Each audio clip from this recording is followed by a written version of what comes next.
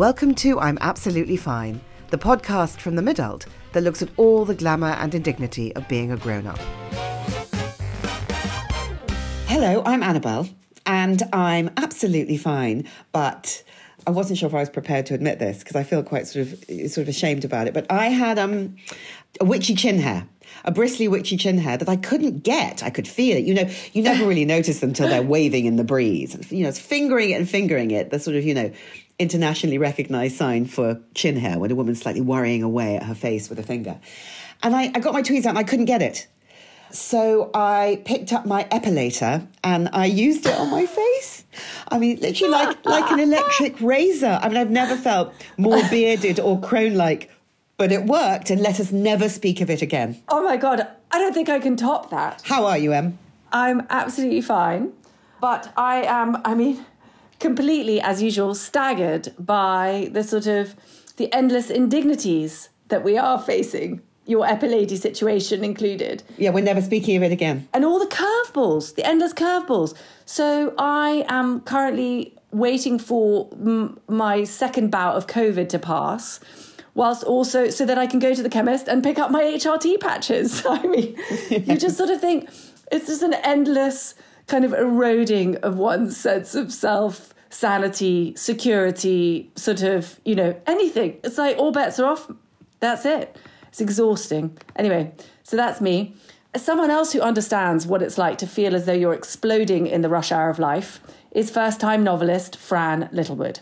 Now, she's here to talk to us today about her brilliant book, Amazing Grace Adams, about a perimenopausal woman going on a rampage. It's a raging read, out in January, and it's already been optioned by the producers of Mare of Easttown.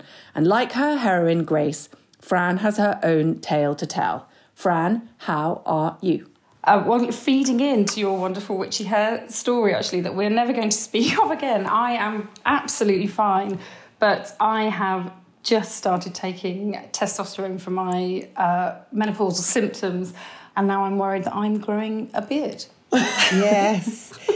I mean, are you growing a beard? I don't. We had some sunshine, didn't we, last week? And I looked in the mirror and thought, fuck, there's something rather fuzzy around my jawline. And in that way that these things seem to appear in your 40s/50s, it seems like it had happened overnight. It might have been there already. It might just have been an unfortunate light, but yes. And then I was reflecting on a conversation I was having with a friend of mine a few weeks earlier when she had told me, in fact, about women who had been starting to shave their jawlines. And I was listening and nodding along. I was like, is that a thing? And looking back, I then started thinking, Christ, was she trying to tell me something? Should I be whipping out the epilady? There's always a trade-off, isn't there? Whether it's a sort of hormone or an antidepressant, whatever you try and do to solve a problem, it just does give birth to another baby problem. And then you have to weigh up what you mind about more. Yeah. Well, this is my my least favourite fact about testosterone. And this is quite niche, but I don't know if you know this, but it is only licensed for use by women in Australia. So you have to go privately to get it, which is, a whole political can of worms in itself. But whilst I think, whatever meagre research has been done shows that it can help with cognitive function, so the fuggy-headedness, with low mood and with exhaustion, so with kind of hideous energy levels. It is only actually licensed for in Australia for one particular symptom, which of course is low libido. Gotta because it's that sort of gents, anything about your wife's menopause that might be adversely affecting It's like the sort of modern... It's a bit like the sort of modern day equivalent of the husband stitch. Oh, do you God. Remember? Yeah. I'm not even going to elaborate on that, but, that was an extremely female-centric situation that was suddenly all about the male. Yeah. But it's like, as well, before that, when they say, ladies, in order to induce birth, have a curry and have sex. I just don't believe that was at all. You'll feel like that. No woman in their right mind at that point feels like this. So it can only be something to do with the patriarchy. But it's totally extraordinary, Low sex drive, not great, but feeling like you're losing your mind. I'd say, on balance, slightly worse. Yeah. Slightly more. And are you, sorry, I mean, as we're here, so my HRT patch is going to be for my estrogen levels, which are on the floor, but and I'm not doing combined, I'm just doing that. Because you have the Mirena coil, so you have progesterone in your system crucially, correct? Exactly. Thanks, Dr. Annabelle, for adding that.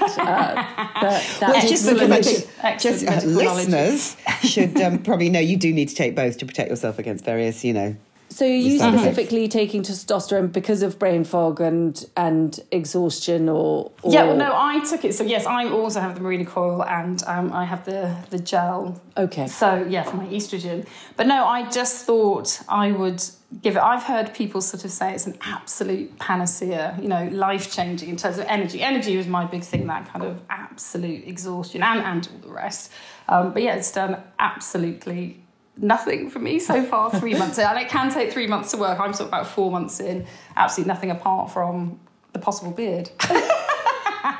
But I know that isn't the case for everyone. So, yes, I'm sticking with it for a bit longer. I think that one thing that Emily and I are seeing and hearing more and more and more, and it is emphatically not scientific, but it is anecdotal and it never seems to end, is that even though medical wisdom would generally have us believe that, menopause happens at 52, and also we don't really want to entertain the concept of being, sort of having crumbling skeletons and suddenly becoming unfuckable because and menopause PR is so terrible, much earlier than that. So we kick it into the long grass. But I mean, I know so many women, myself included, who felt their maddest and saddest and most insomniac and most out of control and most bewildered in their mid-40s. And it was very irritating to me when I read some sort of bookseller release about your great novel, which we're about to talk about. And it said, OK, this novel's been written. The heroine is called Grace. She's menopausal and she's 50. And I just read the book. She's 45. She is 45. Even when they're reporting on your book, they're adding 5 years to the age of your deranged with menopause central character. Yeah, because no one can believe it or wants to believe it. And actually, our lovely medical misogyny that has barely looked into this at all. I honestly believe it happens a hell of a lot earlier than people talk about. I mean, I look back and I think I was 42 when things were happening. And the number of, symptoms that I sort of visited the doctor with or shared, and it was always, it was never even raised, The things that you now know are kind of key symptoms, the difficult itch, I think, is... I mean, Emily, when you went last week and they said your estrogen is non-existent, didn't they also say, have an antidepressant? Yes, it was fascinating, actually. Oh, my gosh. Yeah. And I said to my female doctor, who was incredibly nice, and I was really prepared for a fight, and I'd been, absolutely educated by, we had Lisa Snowdon on the podcast, and it's like, turn up with a list... say exactly what it is, your sort of unshakable symptoms. And I had my blood tests in October, and I finally kind of got hold of the doctor for a callback. And she said, well, you've got a few options. Your estrogen's on the floor, you've got the Mirena, so your progesterone is protected. So, if you're feeling anxious and, low mooded, you can have an antidepressant. And I was like, well, I don't think I'm not depressed. I don't need an antidepressant. But I will have the estrogen. I need estrogen, people. Surely you've just told me that. But anyway. But there's some statistic, and I can't remember what it is, where there something like 52% of women who with menopausal symptoms are offered, if not sort of slightly almost forced, to take an antidepressant.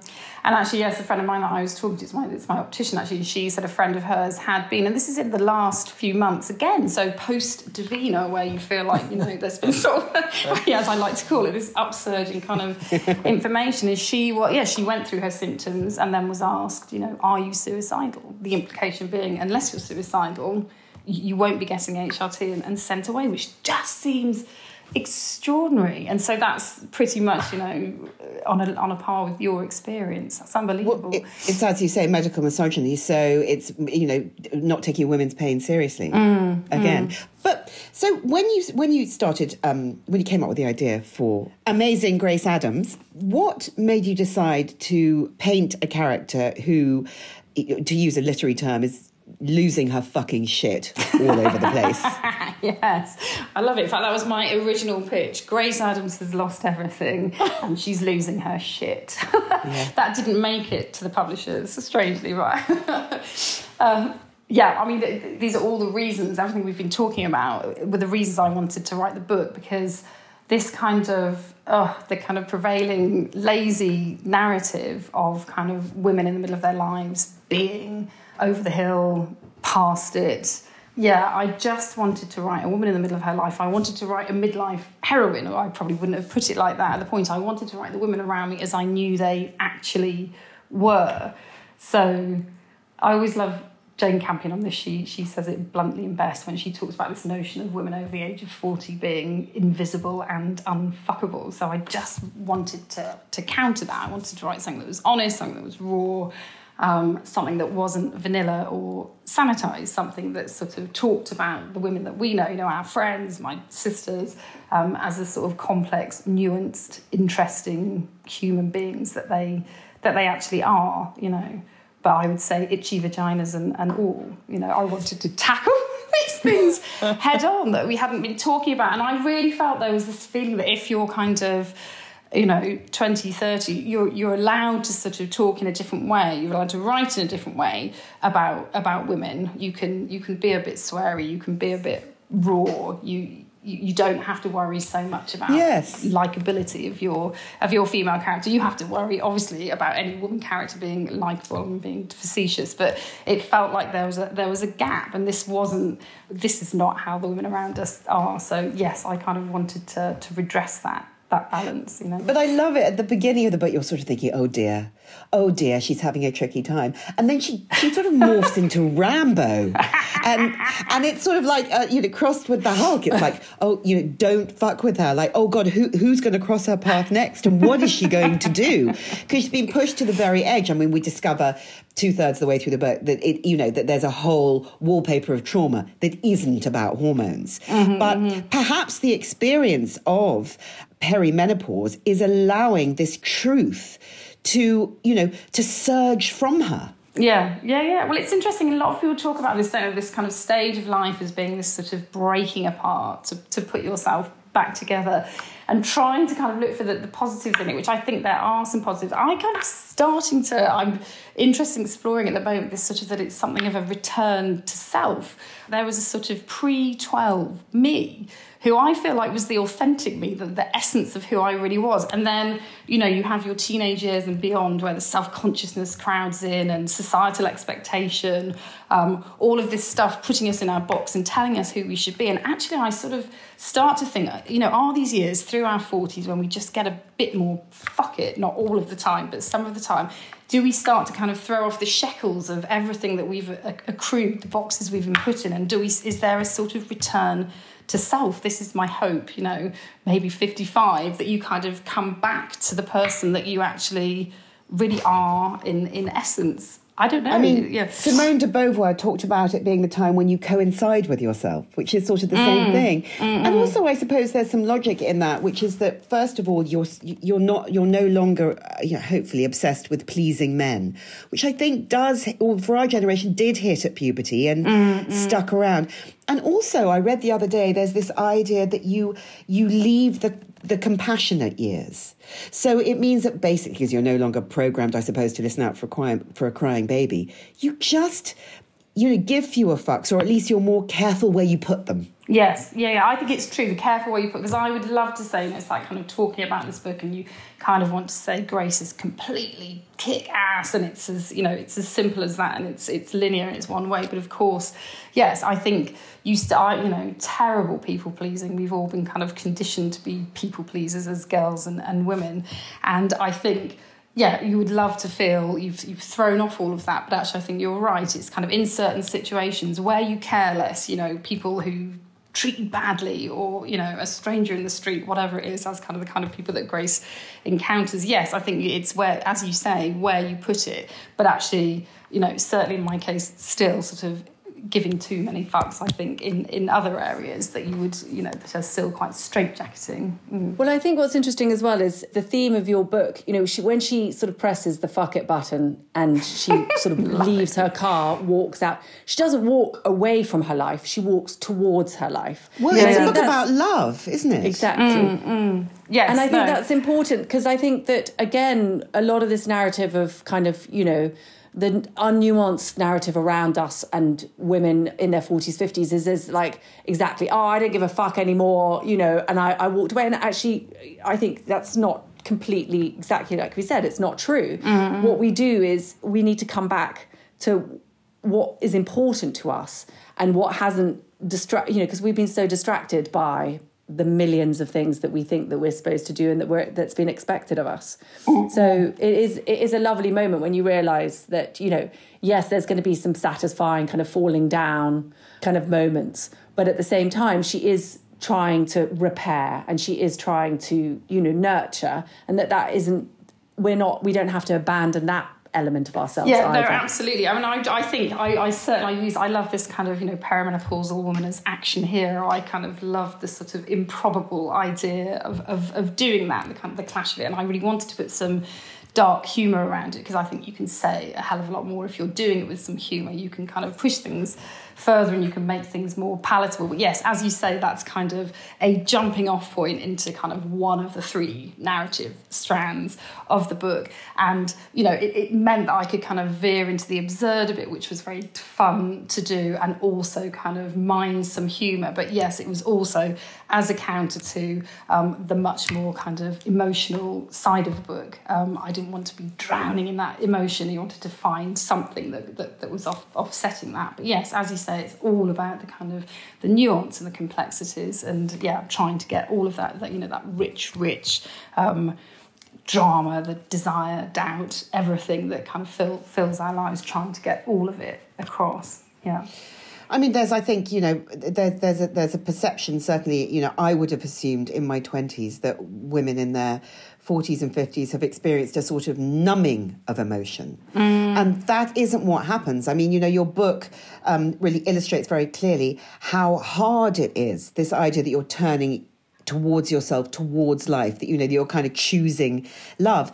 It's a battle to do that at a time when you may or may not have school-aged children. You may or may not have a job that you really need and really have to fight to stay visible within. You may or may not have vicious perimenopausal symptoms, a relationship that's bad or no relationship, or just a relationship that requires the oxygen that relationships require, aging parents, the rush hour of life, as we say. And yet within all that, somehow you're galvanised to try and find yourself. Yeah.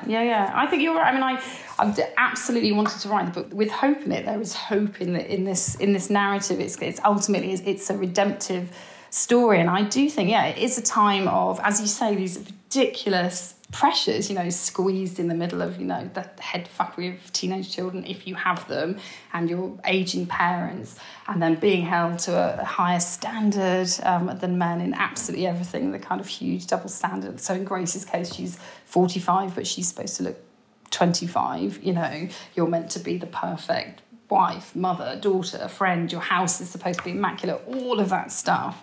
And then on top of that, actually, this sort of crisis of violence against women and girls that I didn't see how I could write actually a day in the life of a woman without kind of exploring that, from the microaggressions right up to, sexual harassment and beyond. So huge pressures, and particularly, for all women and girls, but I think, obviously particularly at this time of life. But I think there's a kind of a time of reckoning as well, which I always tried to show sort of metaphorically in the book, on this day that Grace, such as she walks across London, she abandons her car and she walks away, and she's walking back to her family, to her estranged daughter, to the husband she's split and from. Smashing any shit that gets in the way. Yeah, she's going to get there no matter what it takes. So it's, as you say, demonstrating some fierce mother love, and also kind of exploring the love in the relationship with her husband. Her motivation comes from a good place, from this place kind of deep rooted, this place of kind of huge love. But she walks across London on this kind of the hottest day of the year, and it's a day of reckoning, burning physically out, externally and internally. Like she's basically on fire. Yeah, I think that's practically the opening line of the book, isn't it? That she's burning. The sun is beating down on her, and the heat is radiating out of her, and it's all about to happen. And I love the fact that as she sort of, she's practically swinging through the trees of, the sort of Amazon jungle with a machine gun, as she negotiates London on this very hot day whilst dealing with herself. There are so many characters who just look at her and kind of go, what the fuck? Or I'm worried about you, and what the fuck? And I certainly, when I'm having a, particularly mad day, get a flavour of someone, whether it's someone I know or don't know, or someone I've just, given the finger to in the car because I've had some, road rage, looking and going, oh God, what's wrong with her? Yeah. But actually, interesting, there is also some compassion in the book. So some of the characters who she meets sort of, I think, in the middle of the book, this, I like to call her the fairy godmother character, who is a woman who is a little bit older. I mean, she's sort of in her 60s, who exactly that looks at Grace and sees that this is a woman with some stuff on her plate. Yeah.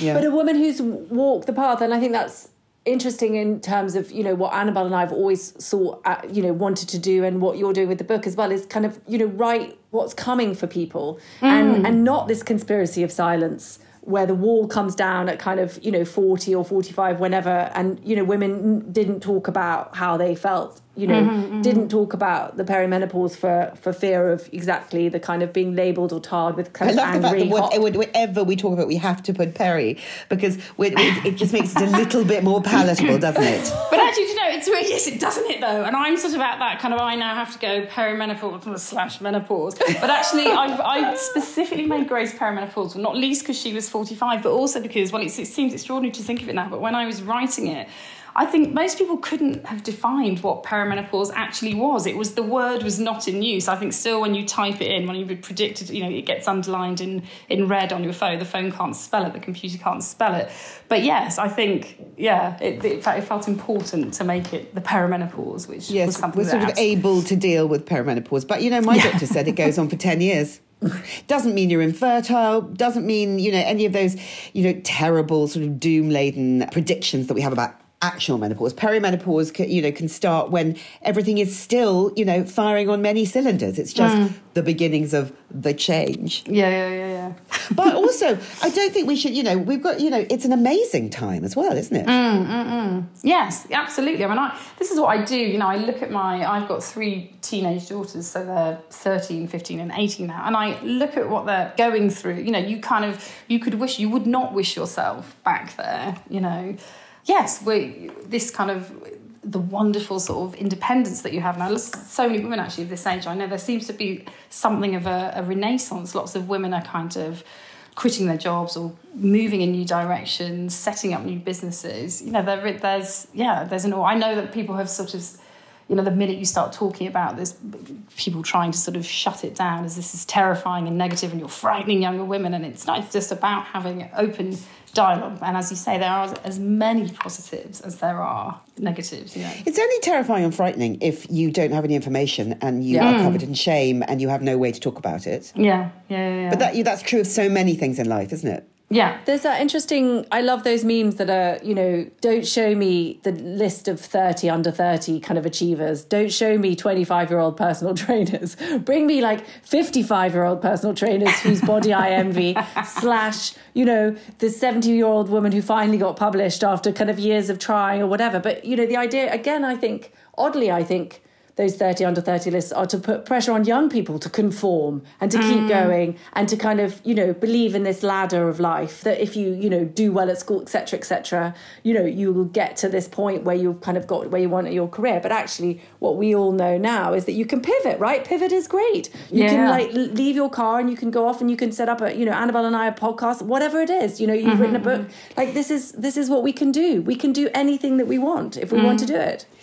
But talking about teenagers, God, you're good at how condescending and sneering and disgusted and know-it-all they can be. I'm sure not at all based on your own delightful Absolutely children. Not. My perfect, gorgeous children. No, I just, it really struck me when I was writing it. Well, this kind of the terrible timing of it, the clash of these hormones that, they're sort of your teenager's brain is being rewired at the same time. Actually, a similar thing is happening to us. And my theory on this is that this clash didn't used to happen because I think we would, by the time our mothers had us when they were younger, so by the time they were hitting perimenopause, menopause, I think we probably would have left home or been on our way out. This is my theory anyway, but now we've sort of got this, horribly ironic clash of hormones where I don't know, I sort of maybe I'm improving, learning, but have met the sort of teenage horror with some equally reverting to my teenage self in my less than perfect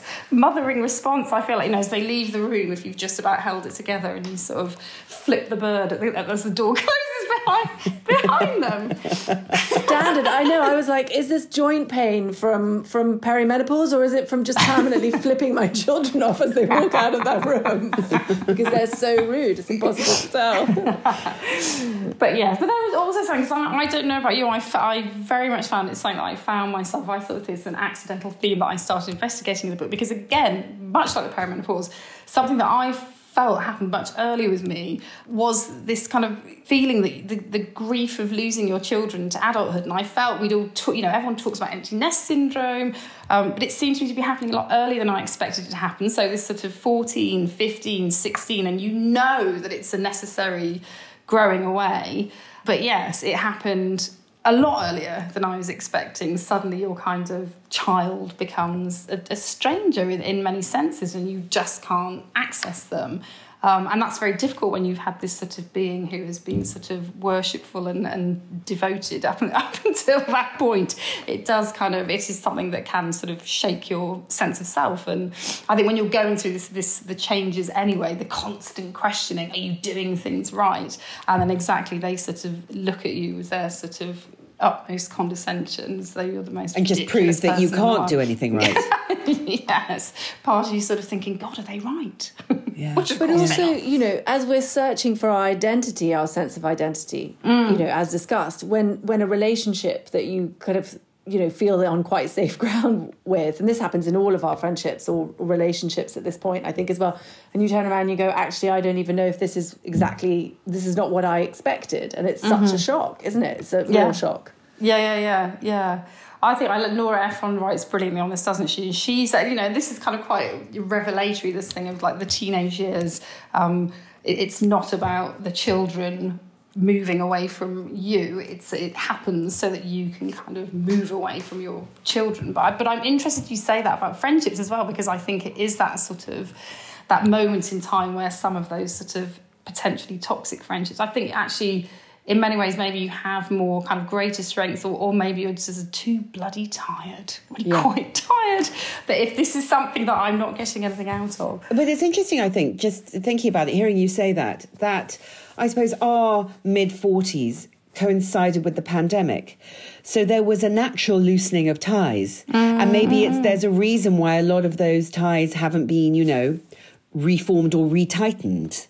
And maybe it is partly because you just sort of think, either I don't have the energy, or I have to conserve the energy I do have, or just no. No more terrorism in my emotional life. It's rewritten the rule book. That's really interesting, actually, because I think, yes, you're looking at how the pandemic has affected, well, I've certainly thought about it a lot in terms of my kids. Yes, you're right. If you think about it more in terms of, ourselves and those changes. Yeah.